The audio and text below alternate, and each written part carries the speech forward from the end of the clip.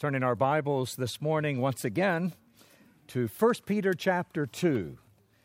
1 Peter chapter 2, please.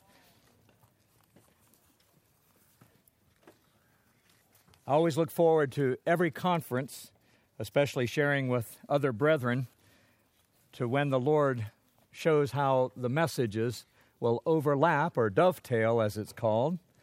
And it certainly is happening already. I enjoy so much hearing Keith's ministry, especially from the book of Philippians, that deals with suffering, because we're going to look at just that as our starting point in 1 Peter chapter 2. I'd like you to look, please, starting in verse 21. This morning we're going to look at Simon Peter after the introduction yesterday that got off to a rocky start. We're going to see this morning how Simon Peter was a follower of the Lord Jesus Christ. And of course, the series is Simon Peter and Me. The question we need to be asking is, how am I following? And we see in 1 Peter chapter 2, starting in verse 21, we'll read right through verse 25, what the Lord Jesus does in helping us to follow Him. And Peter writes these words from his own personal experience. 1 Peter 2:21 says, "For to this you were called, because Christ also suffered for us, leaving us an example that you should follow His steps, who committed no sin, nor was guile found in His mouth, who, when He was reviled, did not revile in return. When He suffered, He did not threaten, but committed Himself to Him who judges righteously, who Himself bore our sins in His own body on the tree, that we, having died to sins, might live for righteousness, by whose stripes you were healed." Verse 25 concludes this reading, and it says, "For you were like sheep going astray, but have now returned to the shepherd and overseer of your souls." Shall we ask the Lord to bless these words to our hearts, and as we look at Simon Peter's life as a follower of Him? Let's pray. Our Father, once again we readily acknowledge that without You, Lord Jesus, we can do nothing. But we do seek to follow You. And as we follow Your steps, we pray, O Lord, that You will speak to our hearts, draw us closer to Yourself. We pray in the name that is above every name, the name of our Lord Jesus Christ. Amen. Now, did you notice that repeated in verse 21, that we should follow His steps? As you turn in your Bible, go back to the Gospel of Luke chapter 5 just for a moment, because we want to see Simon Peter as a follower of the Lord Jesus. As you find your place in Luke chapter 5, I want to remind you that we're looking at the life of Simon Peter and looking at the different junctures or intersections where his life intersects with the life of the Lord Jesus, and we're wanting to learn the lessons that Simon Peter learned so that we can gain all of the benefit without any of the embarrassment. By his experience, we gain if we're wise. And so the experiences that we see, especially in the times where we see his life overlapping with the Lord Jesus and the lessons there, we're going to see how the Lord weaves together a particular theme. It's a theme that you can follow all the way through his life, and it's the theme of following. We're following the Lord Jesus Christ one step and one day at a time. And each step along the way is not to make a distance between us, but to draw us closer to Him. Simon Peter learned the importance of staying close through the things that he experienced in defeat. We want to learn those lessons, and I pray that it will renew a closeness in our lives with the Lord, that we will draw up any distance that has come between us. That's the benefit, isn't it, of coming away from all the busyness of life, just to come away to a quiet place to spend time with Him. And I know sometimes even at conferences we can get busy, but I'm finding already at this conference, true as at any conference, some of the best insights and the dearest fellowship take place right after we close a meeting in prayer. Listen, the sharing that we have with one another in between meetings, That's the cream of the crop as far as I'm concerned. That's the redeeming quality of any conference. Those intimate conversations that we can have together in the Lord's presence, just one-on-one or with a few together.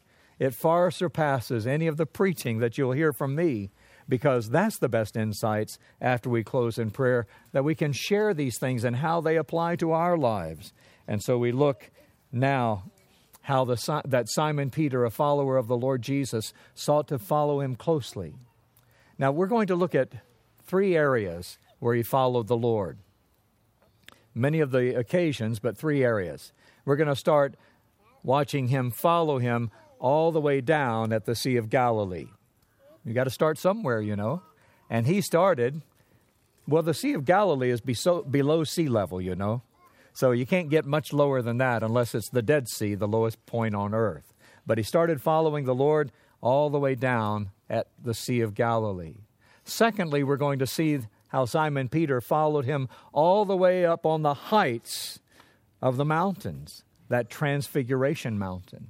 And then, thirdly, with the Lord's help, we want to watch Simon Peter follow him from here on home to glory.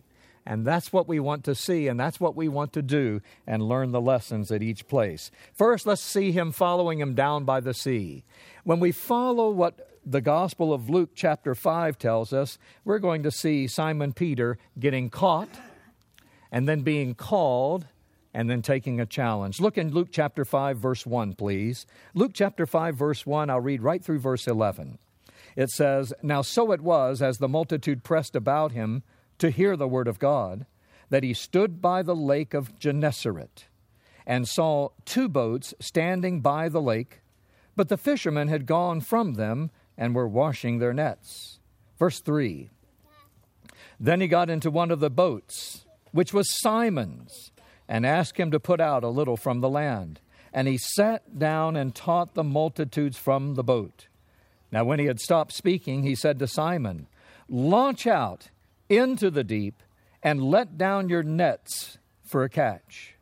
But Simon answered and said to him, 'Master, we have toiled all night and caught nothing. Nevertheless, at your word, I will let down the net.'" Verse 6, "And when they had done this, they caught a great number of fish, and their net was breaking. So they signaled to their partners in the other boat to come and help them. And they came and filled both the boats so that they began to sink." Verse 8, "When Simon Peter saw it, he fell down at Jesus' knees, saying, 'Depart from me, for I am a sinful man, O Lord.' For he and all who were with him were astonished at the catch of fish which they had taken. And so also were James and John, the sons of Zebedee, who were partners with Simon. And Jesus said to Simon, 'Do not be afraid. From now on you will catch men.' So when they had brought their boats to land, they forsook all and followed him." Again, the theme of following, we start down by the sea. Now, there are 2 great catches that take place in this portion. Of course, the great catch of fish, that's one thing, but there was a greater catch, and that's when Simon Peter himself was caught by the Lord through the experience that he had. That Simon Peter began following the Lord Jesus down by the sea when he was caught, in the way that the Lord Jesus stepped into his life, and it's marvelous when you consider it. Remembering what we just read there by the Lake of Gennesaret, that's the Sea of Galilee, all the same. It's called a few different names in the Scriptures, but that's where we're at, by the Sea of Galilee. A great multitude thronging the Lord, as often was the case up into the upper region of Israel in the Galilee. And it got so crowded that there were 2 boats there, and the Lord Jesus chose one boat. Now, it is no coincidence at all that the boat that the Lord Jesus chose was Simon's boat. You know, he loves to step into our life, doesn't he? The things that we hear sometimes in ministry, we feel like the Lord just got into our boat, don't we? I mean, it may be anybody giving the word out, and we're hearing what's being said unknown to the speaker, and you can say, wait a minute, he's talking about me. He's rocking my boat. And the Lord Jesus chose one boat out of two, and it was Simon's. No coincidence at all. If you're hearing something here this week for conference time that is touching you in a particular sensitive spot, be aware. This is the Lord stepping into your boat. How will you respond to it? Well, the Lord, he spoke. Now, let me ask you, when the Lord told Simon, push out a little, where do you think Simon was? Was he in the boat or back on shore? Of course, he had to be in the boat. You know, when you're sitting beside the preacher, you can hear everything very clearly. Someone asked me the other day, why do you sit up on the front row? Less distractions, huh? Simon Peter had a front row seat. He was in the balcony seat, wasn't he? Up close, really, so he wouldn't be distracted by anything else happening, and sitting right there in the same boat with the Lord. It's his boat. The Lord's in his boat, and he's speaking to the multitudes, but Simon Peter's listening to every word. And that word is going to produce fruit in just a minute. After he had finished speaking, he made his request. And the request was one simple request, and you'll notice what it says. Look in verse 4, if you will. Launch out into the deep, let down your nets for a catch. Now, I'm trying to pronounce that as clearly as I can, that when he says launch out into the deep, let down your nets. Well, I mean, they had many nets. That's the way you did fishing. You join one net to the other net to the other net, and you'd make a big half circle of nets, and then you'd start pulling them in, and that's where the great catch would be. But if you're letting down just one net, because that's what Simon Peter responded with, he said, Master, we've toiled all night. We've caught nothing. Nevertheless, at your word, I will let down the net. That's a big difference. I marvel at the way the Lord uses every language in which the Bible is translated to make important points for us. It's different in every language, but in the English language, I think of that word that's made up of three little words, nevertheless. It's about the last word you want to use when you're speaking to the Lord. Nevertheless. Master, we've toiled all night. You might be a good teacher, but we know all about fishing. We know this sea like the back of our hand. We know if you fished all night and you caught nothing, you're not going to catch anything in the morning. Nevertheless. I tell you what, you'd be better off to use the opposite of nevertheless. You should say all the more. And he said, nevertheless, I'll cast in the net. Just one net. And when he did it, the net filled up with such an abundance of fish that it was about to break. And he called for the others to help. Who would that be? You know, the Lord's putting together a wonderful team here, isn't he? James and John, who are partners with Simon, they come in the other boats. And they all try to hold up the net, and it was about to break because of the abundance of fish. And you'll see that in verse 8, the reaction to all this. Look at what happened to Simon Peter in this. Verse 8, when Simon Peter saw it, he fell down at Jesus' knees, saying, depart from me, for I am a sinful man, O Lord. What did all this do? Well, it touched Simon right in his heart. He was astonished as well as convicted about what just took place. He had come face to face with the Lord of glory, and he had recognized his sinfulness. We heard about Job a little while ago. Not why the righteous suffer, but how the righteous suffer. To what benefit do the righteous suffer? Job said, I've heard of you with the hearing of the ear, but now mine eyes have seen you, and I repent in dust and ashes. Isaiah the prophet, in Isaiah chapter 6, when he went into the temple, he saw the Lord high and lifted up, And his response was, "Woe is me, for I'm undone. I'm a man of unclean lips. I dwell in the midst of a people of unclean lips, for mine eyes have seen the King." And Simon Peter, when he saw the Lord in all of his power, being able to make such a command as this, and a great catch of fish, he was caught. And he said, "Depart from me, O Lord, for I'm a sinful man."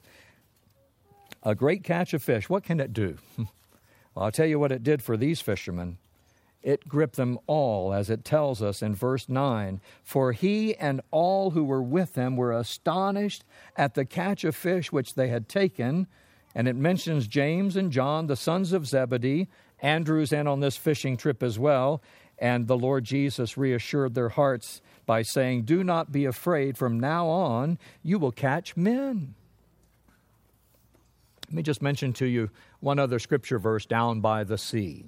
It's in the Gospel of Mark. We won't turn to it, but if you want to make a note, it's Mark chapter 1, and it's verses 12 through 16, or 16 through 20, rather. Mark 1, 16 through 20. It's when the Lord Jesus, in this same situation, walking by the Sea of Galilee, calls Simon, Peter, and Andrew, James and John to follow him. And he says, "Follow me, and I will make you to become fishers of men." Here, Simon Peter got caught. And after getting caught, he's called. And after he's called, he's about to take a challenge. But in this particular situation, it tells us in Luke chapter 5, verse 11, "So when they had brought their boats to land, they forsook all," and here's our key word, "and followed him." Now, I've been fishing before, and I remember the first time we were down in the Bahamas, suffering for the Lord. Amen. Keith knows it. They said, after Sunday meeting that night, they said, "Tomorrow morning, Monday morning, you and Sister Nancy are going to go fishing." And I said, very spiritually, "Well, we'll go for the fellowship." 3 fellows in a ship, you know. "We'll go for the fellowship, but we're not really fishermen." And he said, because he's heard this stuff before from preachers, he said, "Tomorrow you're going to fish and you're going to catch something." I'd never caught a fish before. I'd gone fishing and caught nothing. Do you know, in 1 hour, not even using a rod or a reel, just using the line and a hook and some bait, we caught 53 fish in 1 hour. We were hooked. And that's exactly what happened to Simon Peter. He found out that he had met the master of everything, the one who could fish. I've also been out and caught nothing with a professional fisherman as the guide. Do you know what he told me? He said, even a bad day fishing is better than the best day at the office. And he was right. Think of this, professional fishermen catching nothing, seeing what the Lord could do to load them with benefits. I tell you, there are so many benefits coming to Christ, all in the package plan. "For God, who spared not his own Son, but delivered him up for us all, how shall he not with him also freely give us" what? All things. It's all in the package of Christ, freely bestowed on all who believe. One morning after the meeting, getting up, and this also is in the Bahamas at Spanish Wells, Brother Frank Perry started up from the pew and he said, "Oh!" And we all panicked. "What is it, Brother Frank?" He said, "Oh!" We thought it was his back or his legs or what was going on. He said, "Oh!" He said, "The Lord daily loadeth me with benefits." Hardly get up under the weight of them. Do you realize what you have when you have Christ? You have everything. If you lack the world's goods, but you have him, you have need of nothing. But if you have everything this world has, but miss Christ, you don't have anything. When Simon Peter realized that he was the source and supply of everything needed unto life, he recognized his sinfulness. Someone asked last night, when was Simon Peter saved? It's hard to know exactly at what point, but I can tell you one thing. Today, what we've read, it's where he was gripped with conviction about sin, about righteousness, and about judgment. And that's the Spirit's work of bringing a soul to Christ. Will he respond to it? And we know he did. Will you respond to it? Because you can't follow the Lord unless you respond by the convicting power of the Spirit of God. Depart from me, O Lord, for I'm a sinful man. Do you know that they started to follow the Lord, not only being caught, being called to be fishers of men? The Lord says, don't be afraid, from now on you'll catch men. But also taking the challenge. Turn in your Bible to the Gospel of Matthew, chapter 14.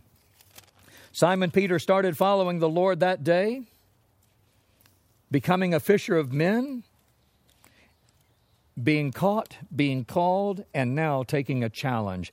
Matthew's Gospel, chapter 14, you'll remember the occasion in verse 22. Matthew 14:22, when the Lord Jesus, it tells us, immediately he made his disciples get into the boat to go before him to the other side while he sent the multitudes away. And when he had sent the multitudes away, he went up on a mountain by himself to pray. And when evening had come, he was alone there. Verse 24, but the boat was now in the middle of the sea, tossed by the waves, for the wind was contrary.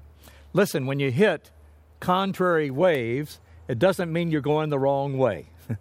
Suffering is not a sign that you've done something wrong. It's an assurance that you're doing something right. It finds favor with God if we suffer, not because of ourselves, but for Him. And in the fourth watch of the night, this is Matthew 14:25, the Lord Jesus went to them walking on the sea. Now, He walks, and He always goes before us, and we want to follow Him. Simon Peter's going to do the same thing, but look at verse 26.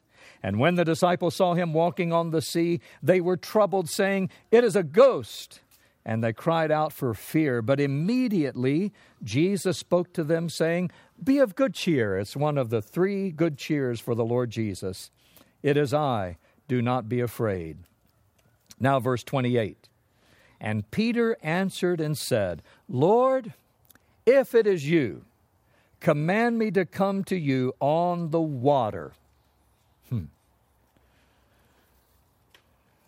It's one thing to be caught. It's another thing to be called. But who's going to take the challenge? All the disciples are in the boat. But who's going to take the challenge to really follow the Lord? You know, as long as we're in the comfort of the boat, it's one thing to say we're following Jesus one day at a time, one step at a time. But when He asks you to step out of the boat, now it's going to take something more. And this challenge, well, it's for Simon Peter. It's also for you and me. And the Lord said in verse 29, just one word, "Come." And when Peter had come down out of the boat, he walked on the water to go to Jesus. Now, it always happens on every trip to Israel. After being up in the Galilee, we go down the Jericho road to the Dead Sea, and we go out and float on the Dead Sea, 35% buoyancy. I mean, you can't go under the water even if you try. You're floating, whether on your back or on your tummy. You can do everything. And somebody in every group will say, "No wonder he could walk on the water." Wrong water. We're still up at the Sea of Galilee. You can't walk on the Sea of Galilee unless the Lord enables you. But His commands are always His enablements. Our responsibility is to respond to His ability. So Simon Peter rightly said, "If it's you, Lord, tell me to come." And the Lord said, "Come." And Peter, he went. He had enough courage. He had a little faith, enough to get out of the boat.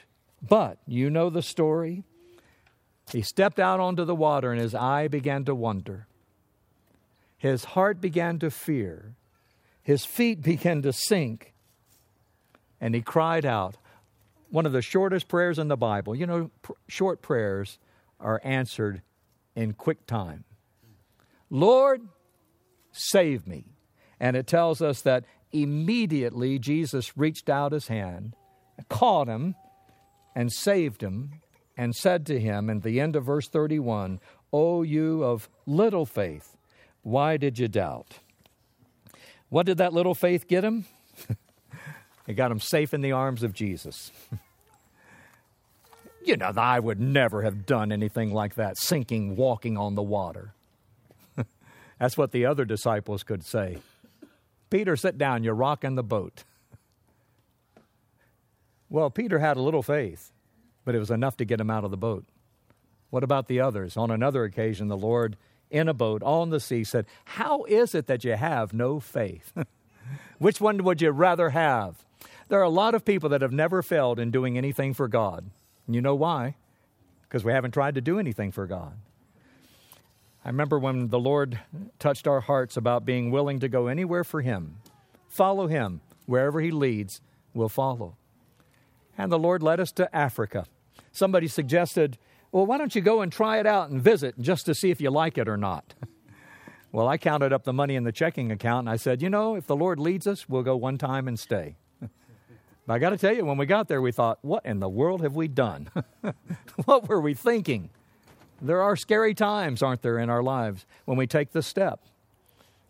And then when they served up the food, I had to remember, where He leads me, I will follow. What He feeds me, I will swallow. There are some scary times, aren't there, in life? It's hard to launch out, to let down, to take the step. But if you're following the Lord, you're going to follow Him starting in below sea level, down by the sea. We've got to get up to the heights. Here we are, surrounded by the heights. Look, if you will, in the Gospel of Mark at this time. Mark's Gospel, chapter 9. And in Mark chapter 9, I remember the first time I read this account of the Mount of Transfiguration. Somebody told me about it. I said, nah, that can't be real. And so I read it in Mark. Then I read it in Luke. Then I read it in Matthew. You know, it's a real thing, isn't it? It really happened on the Mount of Transfiguration. And we simply read in the Gospel of Mark chapter 9, verse 1, Mark chapter 9, verse 1, that He, Jesus, the Lord Jesus Christ, said to them, assuredly I say to you that there are some standing here who will not taste death till they see the kingdom of God present with power. Now, after 6 days,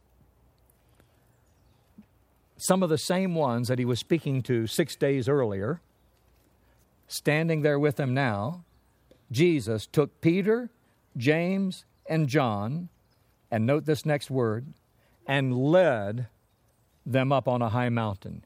He led, they followed. We often read Jesus going ahead, going a little farther, going before them, and they're following the Lord Jesus up on a high mountain, apart by themselves, and He was transfigured before them. So you have the setting. It's a preview of the coming power and glory of the Lord in His kingdom. He leads them up in this setting up onto a high mountain. Whether Mount Tabor, probably Mount Hermon, the high mountain coming up from Caesarea Philippi, just 15 miles north of there.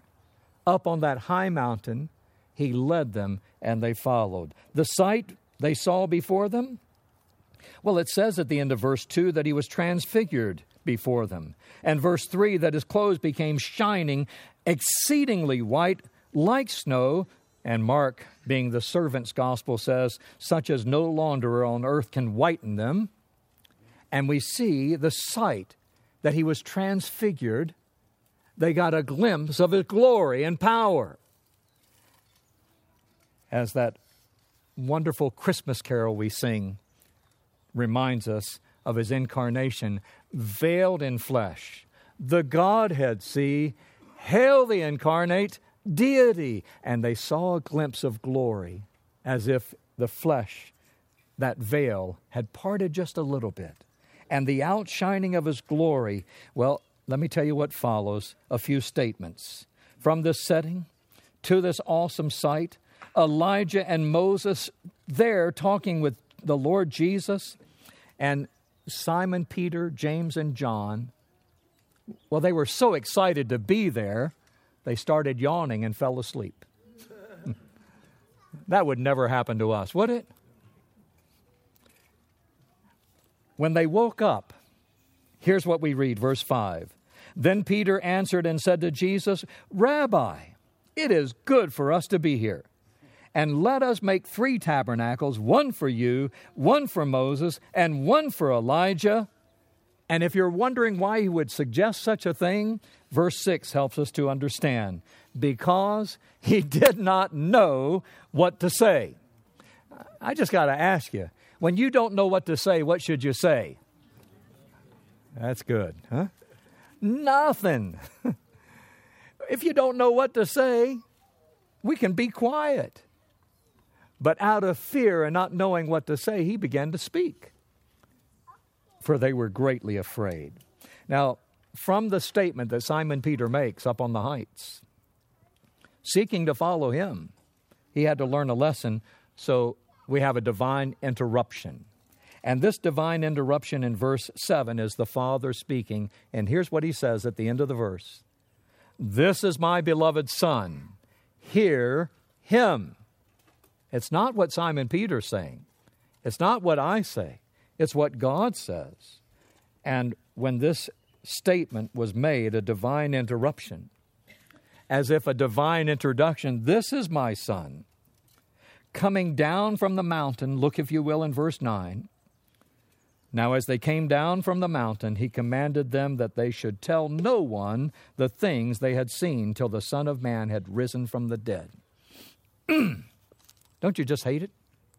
When God does something like he did in that particular setting, and then he says, now don't tell anyone what you just saw until the Son of Man is risen from the dead. Turn now very quickly to 2 Peter, and in 2 Peter look in chapter 1. Because in 2 Peter chapter 1, Simon Peter had held his peace long enough. The Lord Jesus Christ has risen from the dead, and Peter remembers what he saw. And here's what he writes about it. In 2 Peter chapter 1, again, the theme is all about following the Lord Jesus down from the depths of the Galilee up into the heights of Hermon. And here's what we read in 2 Peter 1, verse 16. For we did not follow cunningly devised fables when we made known to you the power and coming of our Lord Jesus Christ, but were eyewitnesses of his majesty. For he received from God the Father honor and glory when such a voice came to him from the excellent glory, this is my beloved Son in whom I am well pleased. And we heard this voice which came from heaven when we were with him on the holy mountain. Isn't it amazing he gets to tell the story? What stories are you able to tell?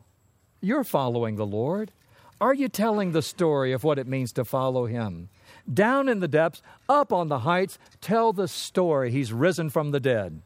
And he goes on to say in verse 19, you and I have something better than this. We also have the prophetic word made more sure, which you do well to heed as a light that shines in a dark place until the day dawns and the morning star rises in your hearts. I'd like to read this in its proper arrangement, please. Here's the way it should be arranged. And we have the prophetic word confirmed, which you do well to heed in your hearts as a light that shines in a dark place till the day dawns and the morning star rises. For there we have what the Lord was doing in showing this preview of his coming glory and power to Simon Peter and to all who followed him. But there's one more. Let's go to the Gospel of John chapter 21. John's Gospel chapter 21, and in just the last couple of minutes, we see him following not only down by the sea, following up on the heights, but in John chapter 21, we see him following from here on to glory. Down and up. Brother Jabe told me one time, he said, there are a lot of ups and downs in life. Thankfully, the last one's up. Good, isn't it? There are a lot of ups and downs as you follow the Lord. And Simon Peter, he had one last word from the Lord Jesus. And what would it be except the word he would give to you and to me today? In John chapter 21, look if you will please in verse 29. This he, the Lord Jesus, spoke, signifying by what death he would glorify God. The Lord had just told Simon Peter how he would die. Would you like to know that? Not me. But he told Simon Peter, when you are old, you'll die a martyr's death, a witness unto death. And when he had spoken this, he said to him 2 words, follow me. And Simon Peter followed the Lord from here on to glory. Did Simon Peter always follow him faithfully? No. Have we? No. But it's no wonder that he wrote those words that we've read, that we should follow his steps. And then lastly, as we read, for we were like sheep going astray, but now we've returned to the shepherd, the overseer of our souls. Let's follow him. Amy Carmichael wrote, I heard him call, come, follow, that was all. My gold grew dim, my soul went after him. Who would not follow him if they heard him call? Are you following him? Let's follow him closely. Shall we pray? Our Father, how thankful we are for the Lord Jesus Christ, our Savior, our shepherd, for we were like sheep going astray, but we seek to follow him. Lord, help us to take up the distance and follow you more closely than ever before. And to say, like the Apostle Paul, follow me even as I follow Christ. And as we follow you, Lord Jesus, together, we thank you for the fellowship along life's way, whether down in the depths or up on the heights. But Lord, help us to follow you from here on to glory, we pray. In your name, the name of our Lord Jesus Christ. Amen.